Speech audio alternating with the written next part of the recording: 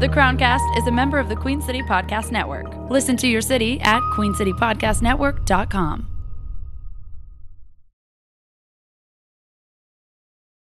Hello, everyone. My name is Logan, and that means that you are listening to an episode of the Crowncast. And I said this in the last one, but it's back on.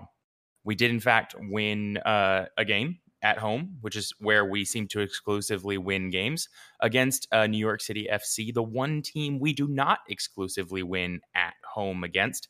And if you're doing all the math to find out whether or not everything I just said makes sense, stop doing that. It didn't. I will save you the many, many pages of theoretical equations. And here today to do theoretical equations with me about football is Justin. Hello, Justin.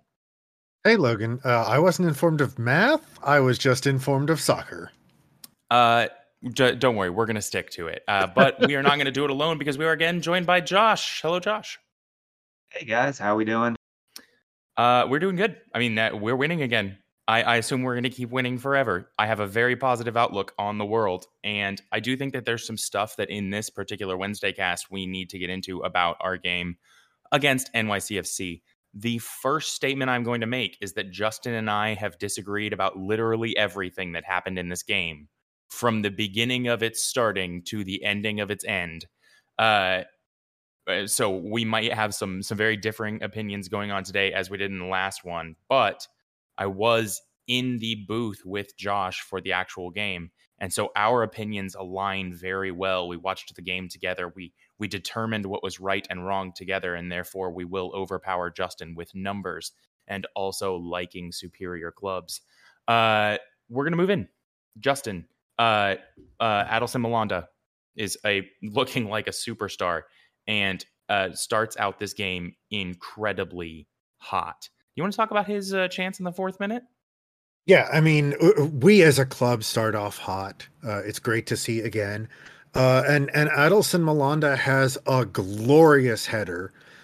Comes from a Kerwin Vargas cross that is, it looks like a it's a practice set piece from a corner. Because Jozwiak takes the corner, plays it short to Vargas. Vargas whips this into the box and hits the head of Adelson Malanda, who is at that point at full sprint because he started 25 yards back from goal. And as soon as that corner came in, just started gunning it up there and hits the crossbar. It's a great attempt. It's great timing. It's well worked. Nobody picks him up making his run. Disappointed for the kid that he doesn't get a chance to score here because he did everything right except just squeeze it under the bar.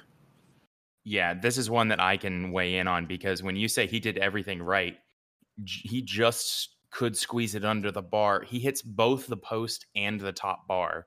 Like it's not like, oh, he hits the top bar in the middle of the goal. If this is 7 or 8 inches lower, it is genuinely unsavable no matter what happens.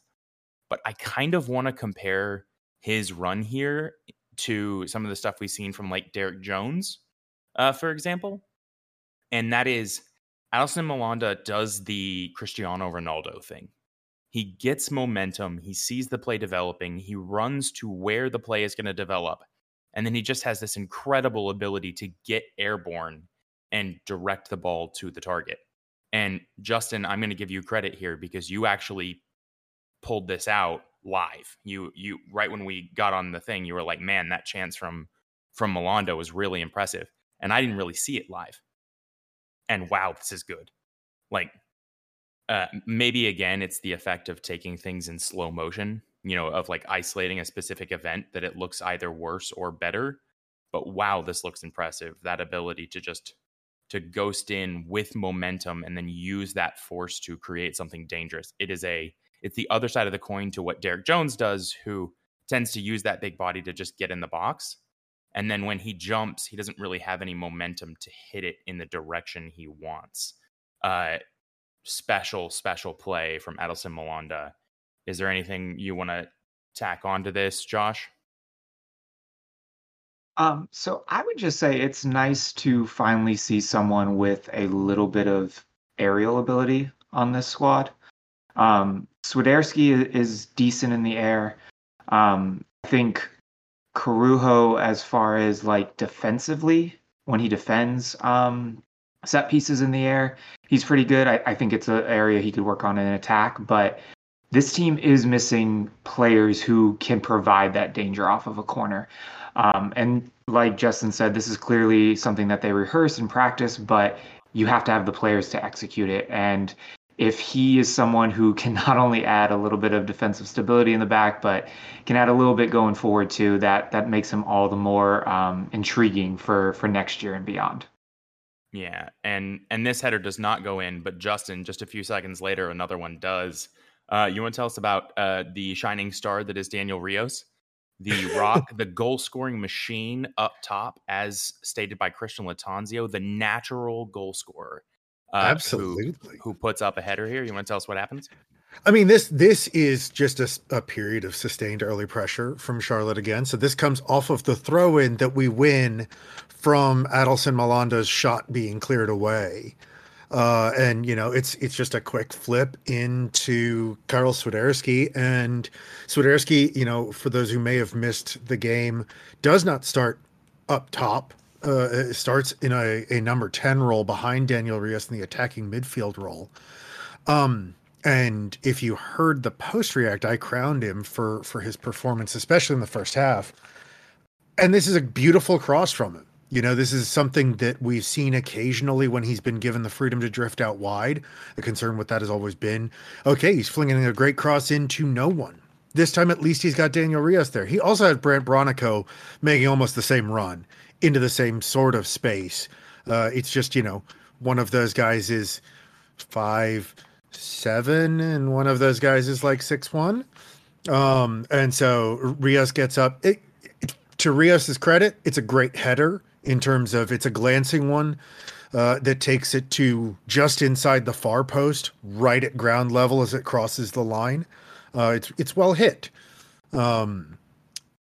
This doesn't really strike me as the emergence of Daniel Rios, the next, Lewandowski tier of striker or Erling Haaland tier of striker. Wait, so you're telling me that he's better than those guys, right?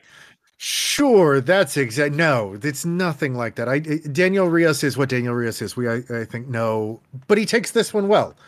I don't know if that is more of a broken clock is right twice a day than anything else, but he does a good job.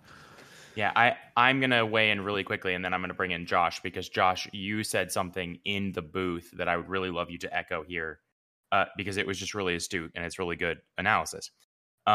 He deserves credit for what he does here. It is a very good header. He gets up, he earns the goal, he takes his opportunity.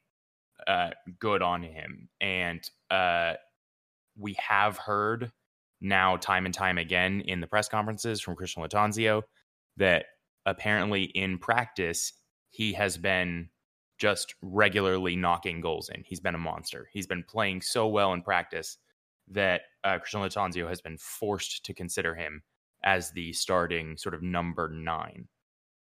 All that being said, Josh, do you want to talk about the fact that we're going to have to see a lot from this guy before we start hailing him as a regular goal-scoring prodigy? Yeah, and it always comes off as you sound like a hater when you're criticizing a guy who scores what ends up being the game-winning goal. But, you know, I'm adamant in that I'm a process over results kind of person, where I believe if the process is correct, the results 9 times out of 10 are going to follow. You can get good results if the process is incorrect. And in my opinion, as Justin alluded to, the process is incorrect with the playing of Daniel Rios. At this point in his career, we know what he is. He's a guy who has over 50 appearances in MLS, and he has 7 career goals. He has a outstanding goal scoring record at a lower division, which is why I think he still gets opportunities. His 2 years in like the USL, I think he had 20 goals each of those seasons. So when Christian Latanzio talks about him being a goal scoring threat in training and in practice, I believe it, because you can see that he has scored in his career. Where I disagree and where I think the real problem lies is training is training. And I don't think that what you do on the training pitch necessarily can always translate to the actual game time. And with Daniel Rios, this is the case. He has almost 25 total games worth of minutes at this point, and again, 7 goals. It's only his second of the year. Even this goal, and maybe you don't put too much stock into it, but I do. The XG on this goal is only 0.09. So it's a 9% chance that he's converting this goal. All the credit for him doing it, but this is not a high percentage shot necessarily, and he does not create a lot of those.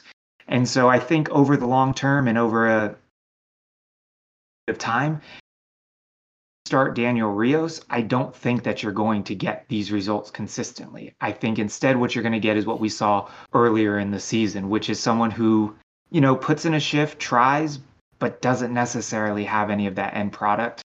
And for me, I know I don't want to watch a team with a number 9 that can't score. It just frustrates me to all get out. So, you and I lived through the Alexandra lack of threat days.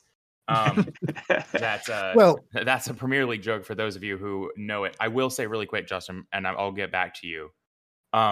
This is a guy who I think, like you said, we have to separate event analysis from process analysis. And the process that Daniel Rios has put forward so far has resulted in him playing 1,123 minutes this season. He has 2 goals to his name. He got those 2 goals on 2.5 expected XG. So with, by the way, 1 expected assist and no assists. So if you take the whole season, because this is where these back-end stats can really help. If you take this whole season, what this guy is doing is getting him in the position to score 1 goal every 8 or 9 games, and is actually not finishing in theory as well as he should be. He's a less effective finisher than he should be. And on top of that, he's not creating for the rest of the team. Now, this is loaded with all of the stats from when he played under MAR. This is through changes in the way the game has shifted. This is him getting on late in games that, to be fair, were already done and dusted. These stats aren't everything, but they are an indicator over 1,123 minutes that something about Daniel Rios' process is not there. And what that means is not that we should pick the guy up and throw him off the field and say, no, he's terrible. What it means is we should look at what he does next. And if he gets 1 or 2 goals from crazy situations, we can be proud of that, and we can be, happy for Daniel Rios that he gets those goals. But we have to ask ourselves, if he's coming in to be the starter, whether or not he's developing a process that makes Charlotte FC better, or whether some fluke results are putting Band-Aids over something that really needs maybe major surgery. Justin, do you want to get in on this?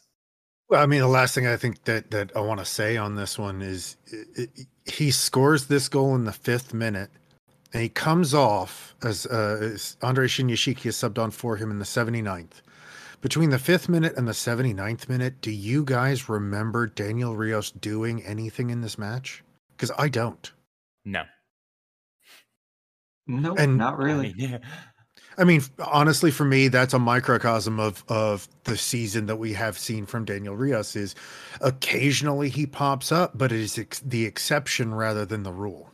Yeah, and if you want to go out there and look at this, and he must really be just doing something special in training, but if you want to go out there and look at this guy's stats, his expected goals, his expected assists, his XG plus XA statistic, which says over the course of his time, how regular is it that he's going to have a goal contribution, he's in the bottom 6th percentile of his peers. That's really, really low. That's abysmally low. Basically, if you put 20 people in 20 of his peers in a room, he's likely the least effective person in that room. And I'm hoping that's changing for him. Like, I hope that we have seen something in training, and Christian Latanzio has been doing his coach thing and is helping this guy develop, and he's going to find his shooting boots. But if he continues to start, I will be watching it very, very, very closely because I do have concerns that this is a Band-Aid on something that needs surgery. Anything else we want to say here, or should we move on? No, I mean, I'm good. Nah. Yeah, I think we can move into a couple of other great chances that we get, and we're really going to have to discuss this game as a tale of two halves against NYCFC, or maybe a tale of two sections. Look, they weren't quite halves. We got 50 minutes of we dominated this, and then one thing happened, and then we were under pressure for the last 40 minutes of this match. Yeah, it's about what happened. Justin, do you really quick want to? I mean, Bronico gets a great chance. Vargas has another pretty decent chance. Yazwiak has another great chance. Do you want to walk us through the opportunities in the early really quick? Well, I mean, so I think Bronico and Yazwiak probably have the best chance to get us that second goal and really make this a little bit more comfortable. A lot of good passing again from Swiderski. At 15 minutes, Swiderski has a ball from inside our own half, just over the top, and Brian Bronico is the only guy making the run. It's a gorgeous ball. Bronico misses the control. He just barely misses the shot trying to chip the keeper. Probably should have planted this one. Vargas gets a chance in the 44th minute. This one, it's a weird chip pass, and I guess, look, Daniel Rios is going to pop up again in our conversation, but Rios has this weird little chip pass after Bronico sort of miscontrols a pass here. Vargas, I think, has a chance to rush on and take this thing on the volley or on the half volley, and chooses instead to let it bounce, and it bounces really weird on wet turf and just runs away from him. Takes him wide, and he only manages to lash a shot into the side netting. Then we come back after the break, and Swiderski has one of these, sort of raking just from the inside right channel to the inside left channel. The ball gets headed down and sort of, I think it's Derek Jones who misses it, and it falls to Yazwiak, who, for a guy who hasn't scored, he's had some really good opportunities and put it really close, and it falls more, I think, to bad luck than anything else, because he takes this on the volley, which is difficult in his position, and absolutely cracks the right hand post. Just again, as close as Malanda was in the 4th minute, Yazwiak was that close in the 49th, trying to slam this in on the volley. Yeah, he was really, really close, and he's looked really, really good. I'm going to go over to Josh, because Josh, do you want to talk to us about how maybe the flip in field or what you've seen? Because Yazwiak has started to light it up recently, and we'd love your opinion. Yeah, I just think he looks. We talked about this in the booth. I just think he looks a lot more comfortable on the left side. I don't know whether that's actually the case or whether it's just a simple matter of more playing time. But this appears to be a different person than we've had in the first part of this season. I will say it's still frustrating that the end product isn't there. I do think he's a little unlucky. We've been talking about XG a little bit. He's on 1.7 XG and he has 0 goals. That's not a great amount for the time that he has, but I think it does show that he is a little unlucky. By that same stat, XG, that his shot that hits off the post is our best chance of the game. It was, I think, a 0.23, something like that for it. So I think that it's really important for us to understand sort of who Kamal is as a player, and that he had a couple down years in Derby, but this is still an incredibly talented player. He might not really be worthy of that DP label, but at the same time, he didn't give himself that. And if over the next few games to end this year, he can build himself a platform to jump off till next year, I think that's a really good thing, because we've seen that Shinyashiki is not really trusted out wide. So he's more likely to be impactful next year for us, I think, if we can get him going now. And so I expect and I hope to see him out on the left for the remainder of this year. Yeah, we talked about it briefly, and I do believe that Kamal Yazwiak, I will attempt to say it as best as I can, is right-footed, and seeing him being able to cut in on that right foot, or even when he's just making darting runs in from that side, it just looks different. It looks like a completely different player. And of course, this is the point where I feel like we now have like 3 or 4 games of evidence of this, that he's looking a lot sharper off on that other side. And that happened immediately after I went on the microphone and said, I haven't seen anything from Kamil Józwiak. What needs to happen for this guy to do it? And I assume he heard me. We're going to go back with our old trend of the Charlotte FC people do actually listen to the podcast and take everything that we say as gospel. And that's definitely not why we have been struggling recently. He must have heard me, and he decided that he was going to prove me wrong. So I think at this point in time, I have to eat a little bit of humble pie there. From the other side, he has looked like a man possessed, and I really hope he gets one soon, because I think for his confidence going forward, it's going to matter a lot. Justin, do we have to talk about Christian Fuchs? Well, it is the moment that divides this game even more than halftime. You know, we were absolutely in control up until the card doesn't actually come out to the 55th minute, but the incident happens in the 51st. Mm-hmm. We have an opportunity for a corner kick, and there's a situation where Christian Fuchs is sort of sandwiched between 2 defenders, and in his attempts to clear space for himself, he swings an elbow into the head of the defender behind him. Yeah, I think there's a couple ways to look at this. And I think what I'm going to go around is I'm going to say, well, first, maybe the right thing to do is not impede anyone's judgment, because everyone has had time to think about this for themselves. We can argue about it in a few minutes. To you listeners at home, I would like you to just go ahead and sort of like in your own mind decide whether or not you felt it was a red card offense. And we're going to go around the table here. And Justin, I'm going to start with you. Do you feel like it was a red card? Yeah. Rewatching it, yeah. I'm gonna weigh in here. It was a red card. And Josh, do you want to be the odd man out? I do not. The more you watch it, I think the worse it looks. In real time, I did not think it was a red, but when you see the replay, not even the slowed down one, just a full speed replay, I think I understand why the red has to come out. Yeah, the way that I see this, for those of you who may be at home wondering why we've all sort of come to the same conclusions, Christian Fuchs is very clearly holding the man off with his elbow at an area that is safe. He knows exactly where that area is, even if he's not looking at it. And then when he goes, he pushes his elbow forward, he raises it up to exactly head height, and then he throws it behind him at exactly head height when just moments ago, he had confirmed that there was a player there at chest height with his elbow. I am not going to say that it was wildly malicious. I am going to say it may have been something he decided would send a message. I think it has sent the wrong message. I don't think that's what we want to see from Charlotte FC players.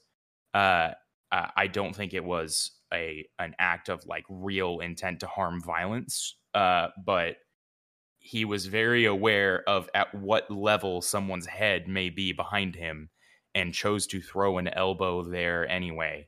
And unfortunately, I say unfortunately, that's a red card. I don't think that we can really go back and say anything else other than Christian Fuchs, what on earth are you doing? Justin? I mean, it's not hard contact. I want to be clear to anybody who hasn't seen this. This is not Christian Fuchs trying to draw blood or anything like that. But when you swing your elbow and make contact with an opposing player's head, it's going to be a red card. Yep. You know that. Christian Fuchs has been around this game long enough to know that. And that's more than anything else is what makes it a stupid decision to swing an elbow at that height. You know that it doesn't take anything for a player to feel that elbow and go down and get all of the attention that's necessary to get you sent off. Yeah. And we're in a precarious position. We've had a bad run of it. We're only up a goal. It's not a smart thing to do. And it certainly didn't motivate this team. This wasn't one of those where, a captain who's, hurt or something like that, and he's going to motivate his team by, getting the foul call or something like that gets everybody else fired up. Did not do any of that. This game turned and we had to spend the next 40 minutes defending for our lives to get these 3 points. Yeah, unfortunately, I don't think it can really be called anything other than a terrible decision. And a terrible decision made by the supposed to be cool, calm head of the experienced captain. And that's not the first one this year. So those of you who want to go back and listen to my particular thoughts on Christian Fuchs remaining calm and collected, you can find those on some of our previous podcasts. But that was not quite the fight I thought it was going to be. I thought maybe one of the three of us might have a differing opinion, but it looks like we all came to basically the same place. He's not the only card in this match, but I think the rest of them, there are a lot of late yellow cards. I think, Justin, correct me if I'm wrong, Walks gets one, Shinyashiki gets one, and Bronco gets one. Correct? All after the 90th minute. And some of those, Shinyashiki's in particular, should have come back for a dive on an NYCFC player rather than a booking for Andre Shinyashiki. Yeah, the one that I would say is absolutely a yellow was the Bronco foul. And Josh, do you want to tell us what happened with the Bronco foul? Well, Brandt comes to the defense of one of his teammates a little bit later and goes. I thought he was really lucky. He goes 2-footed, I thought, into this NYCFC player. And that's one of those where if Charlotte were not already down to 10 men, I think we would have been in that point in time. From a pure fan perspective, you kind of like to see it because I think he is sending a message to New York that, you know, we're not going to have you come and push our guys and all that stuff.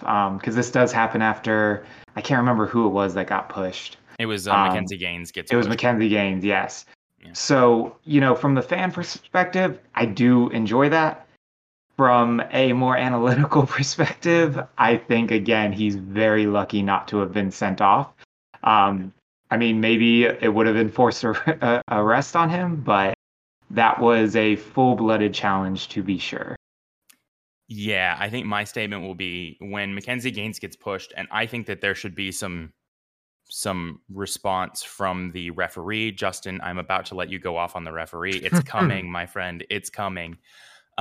Maybe I shouldn't say it like that. Anyway, the referee ignores a pretty violent push onto Mackenzie Gaines that is completely off the ball. It is motivated only with the intent to bully and possibly even injure a Charlotte FC player. I don't know what, Mackenzie Gaines said as he passed the guy. There had been a minor coming together, but I do know that I have seen the level of push out off the ball that was displayed there by the NYCFC player be red carded in a lot of other games, all the way from, kids soccer to, the Premier League football. I have seen that level of aggression towards another player be yellow carded every time and red carded often. And Brandt Bronico has zero patience for this. He comes flying from the other side of the field and is immediately up in their face and is basically just saying, I dare you, try me. Like, I will take you out right here. And we talked to Christian Latanzio about the event, and Christian Latanzio was very straightforward. He said, I love it. He sat there in the press conference and said, I feel like we never truly lost our heads, that we defended ourselves, that we stood up for each other as a team, and I love it. That's exactly the culture we want. And I think I echo that statement. I think that's exactly what I like to see. And I am not even... Okay, maybe I'm a little upset at Brandt's challenge afterwards. I do think the challenge afterwards was a message, was a, hey, you got away with one. Keep trying that. And maybe next time this breaks your ankle. And there's a part of me that likes that Brandt will stand up for his teammates and won't just take it laying down. And there's a part of me that doesn't ever like the violent coming together of players. Anyone want to add anything on this, or just acknowledge it? It was a very solid tackle. Look, as someone who spent a lot of time watching central midfielders who would deliver that kind of message. Keane in Manchester United was notorious for this. You need that.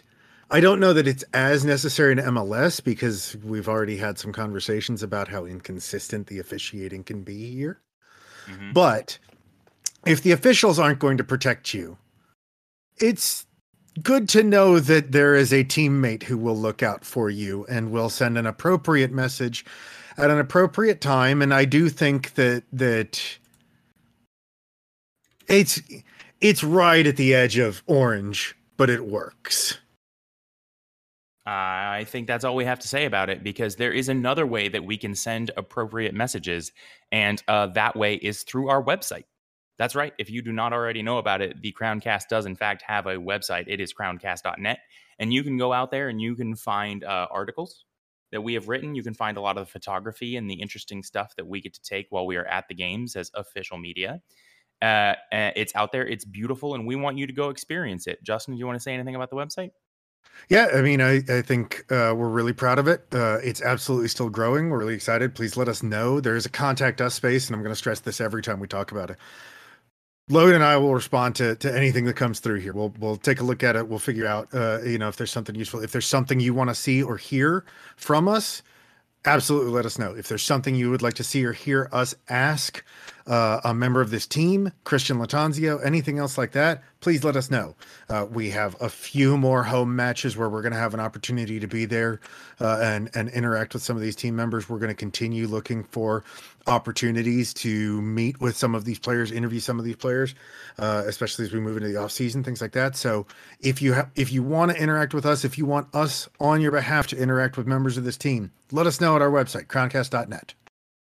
That's it. I am going to go ahead, and I wish I had something that could like play holy music for you, Justin, because the time has arrived. We are red carding the ref. What do you want to say about it? All I'm going to say on this is that I felt like it was a pretty decent game refereeing wise up until halftime, and then it just went to oblivion. And the rest I'm going to leave to you, good sir. Yeah, I agree with you on that. I actually think that this was good up until we came back from the break. And he in review, he does get the Fuchs call right. And then after that, it seems like the red card changed everything about his attitude, because all of a sudden it was inconsistent and tight, which are two of the worst things, especially in combination, that you can get from a football match. This was, the rules were applied inconsistently. We've already talked about the off the ball action on gains just being ignored, but there was a ton of diving that was being rewarded by NYCFC. I'm so frustrated, and it's so frustrating as a football fan trying to advocate for this sport in this country that already has a problem with it. It's so frustrating to still see diving be rewarded in this league with weak calls. And this official, this is the same official that took charge of our first match against DC United that I thought was absolutely horrible, had a terrible handball call against us, and then had the same handball incident in that DC United match not called against DC United. Should have been a penalty for us.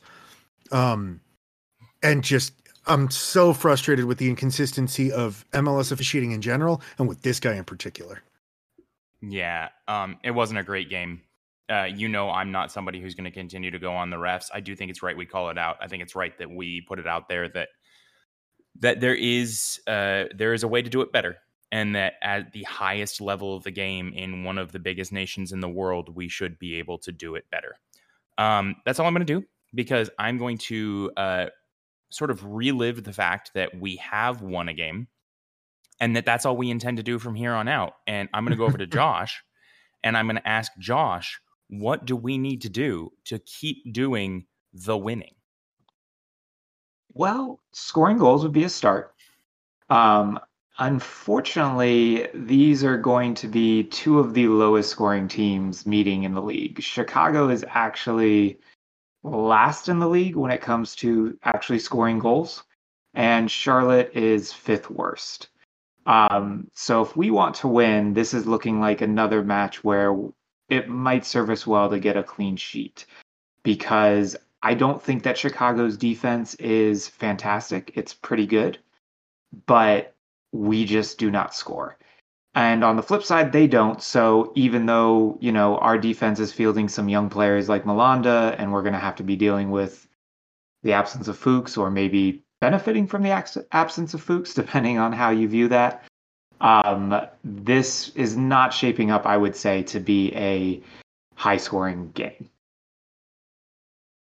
So, go ahead, Justin. Oh, I was gonna say they put two past us last time. Xherdan Shaqiri in particular, I thought got a chance to run a lot at our midfield. Do you expect the same lineup to kind of trot out? Maybe the same concern, and if the biggest concern remains Xherdan Shaqiri, what would you like to see from Charlotte to try and shut that down? Yeah, so I do think Shaqiri remains the focal point of this Chicago team. I will say that as a whole, they're dealing with a lot of injury. Shaqiri himself just started the last match, but he had been coming off the bench, I think, for the past few. It appears he's nursing some kind of calf, so I don't know that he's 100%. One of the scorers last game against us, I can never pronounce his name, Przybylko. Yes. He is out injured. I think. He's out injured. There's a couple other, I think they have about 6 or 7 guys who missed last game. And it looks like most of them might be missing this upcoming game as well. So the focal point really should be on stopping Shaqiri. That is easier said than done, because I do think he drifts around the pitch pretty well. But outside of him, I just don't see very many players on this team who really put any sort of fear into you, at least from an attacking perspective. Yeah, I mean, one thing that I will say is their attacking stats look very similar to Charlotte FC's. Their leading scorer in Shaqiri has 7 goals. I think ours in Swiderski has 8. And then it's sort of like 2 people with 5, a couple people with 3, and that's it. Very similar mirrors. If you were going to take a look at their defense and say, where do we get through these guys? What would you be looking at for Charlotte FC to go out there and possibly score, 9 or 10?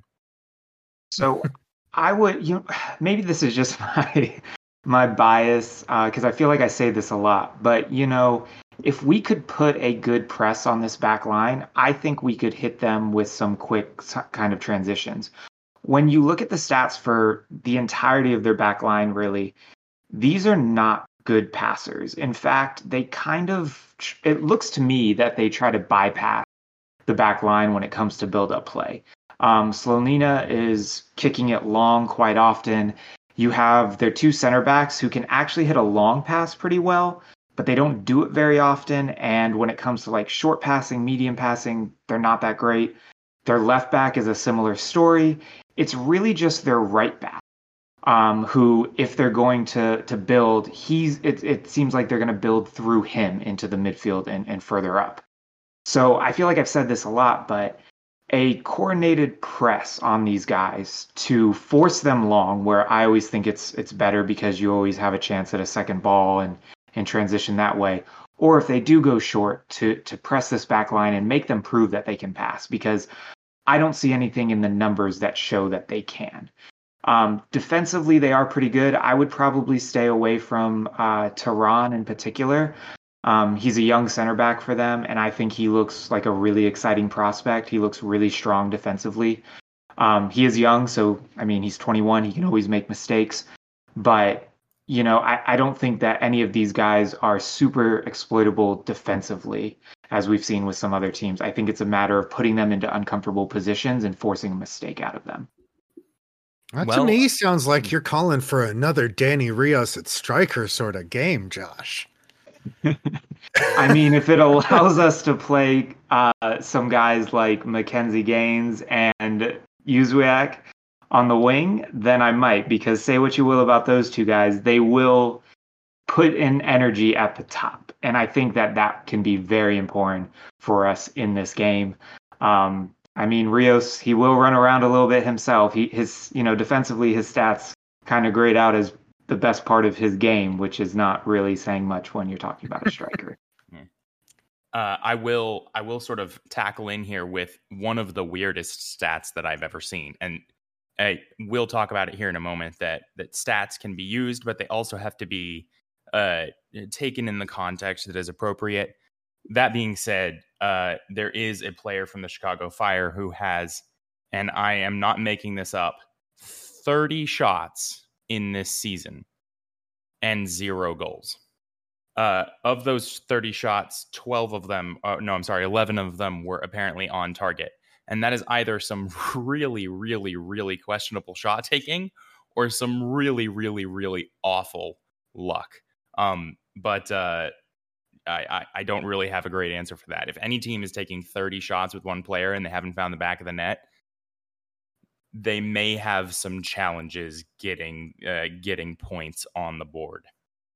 I am going to move along, and I'm going to talk about stats one more time, and then I'm going to get off my sort of statistical high horse here because there are other things to do. I think it's important to not just take stats in isolation. If you look at this game, like we said, we have to talk about it as the tale of two halves, or the tale of two events, pre and post red card. On paper, if you were just scrolling through the series of Charlotte FC games and you were looking at expected goal differences between each game, you would actually see that Charlotte FC loses this one. We got 0.7 expected G to their 1.1 expected G. And that wasn't what happened in the game at all. What happened in the game was the first half of the game, we dominated them. And if you look at the series of goals, both teams actually only got one shot on target. We happened to score ours. But that stat doesn't show the two beautiful chances that hit the woodwork. It also doesn't show the fact that Derek Jones gets a chance in the 36th minute that is on the 6-yard box right in the middle. And he is basically firing a 0.8 XG shot that just barely gets nicked away from his toe before he's able to hit it. And that was a really dangerous situation we created. That was a really, really dangerous, chance at goal that we created that doesn't show up in these stats. If you look at why NYCFC does have the amount of chances they have on goal, all you have to do is go out there on the internet and look up this match. From the 76th minute on, it is all NYCFC, and they are all super low percent chance desperation shots at a team with 10 men. And that's one of the points where I love the statistics, and I think they bring a lot of value, but I think we also have to take them in the context by which they are given, and we cannot just look at them blindly. And this one's a really great example of that. I think I have sort of said my piece here. So, Justin, I am going to jump us ahead just for time's sake, and I'm going to move us right into the news. Are you good with that? Sure. Yeah, so we have Adelson Malanda makes the team of the week on MLS.com, which I think is great for the young man. He makes the bench, not one of the starters in the team of the week, but really awesome that just a few weeks into his time here with Charlotte, he's already showing up at an MLS level with that kind of recognition. We have the Fan Appreciation Night coming up against Philadelphia Union on October 1st. I think that in the coming weeks, we'll address what kind of a bloodbath that game might be for Charlotte, but we should be able to pack people in. There are $15 tickets available. The upper bowl is going to be open. So again, there's one of those situations like against Nashville. Again, by the way, that we won 4-0 against what will probably be the MLS MVP in Hani Mukhtar. But we packed it in for $15 tickets. Do it again because we want the upper bowl to be open. We want cheaper seats to be available going forward for the squad. We're absolutely interested in that, and we want that to keep happening. So go support it. If you want to take the kids, this is a great opportunity. $15 seats in the upper bowl again for that October 1st match. The season stats for jersey sales for MLS have been released, and Charlotte has 2 players in the top 10. The second most purchased jersey in all of MLS this season is Christian Fuchs. The 7th most purchased is Karol Swiderski. The first most is LA's Gareth Bale, which I don't think surprises anybody. That's a big name coming in. I think that a lot of the explanation behind the jersey sales here is because Charlotte is a new squad. We have great fans who have gone out big to support us and bought a lot of jerseys this first season, but still great to see 2 of our names in the top 10. The last thing is, and this will also affect to a certain extent the release windows here for Charlotte for the Crowncast. The 24th of September, there's an international window around there. So there is no Charlotte FC match. There will not be a post-react that weekend. And 2 Charlotte players have been called up for their national team squads. Karol Swiderski is going to represent Poland for some of those friendlies, and Jordi Reyna has been called up by Peru. The really big thing that we're going to have to look at there is first, if they get an opportunity to play, they're obviously going to be practicing with their international squads, everything like that, or with their national teams. There's opportunity for injury. There's opportunity for injury if they get a chance to play. The other thing that we're going to have to be concerned about, I think, is whether or not there are any sort of COVID protocols around international travel that may impact these guys trying to come back from these squads. That is obviously, like you said, a big deal for us as to how these guys come back, how ready and how fit they are when they come back in. But it happens all over the world. It happens in every single league. So we will wish these guys luck in their endeavors. And really quickly, I am going to give one more call out, and that's because I do believe it deserves to be called out.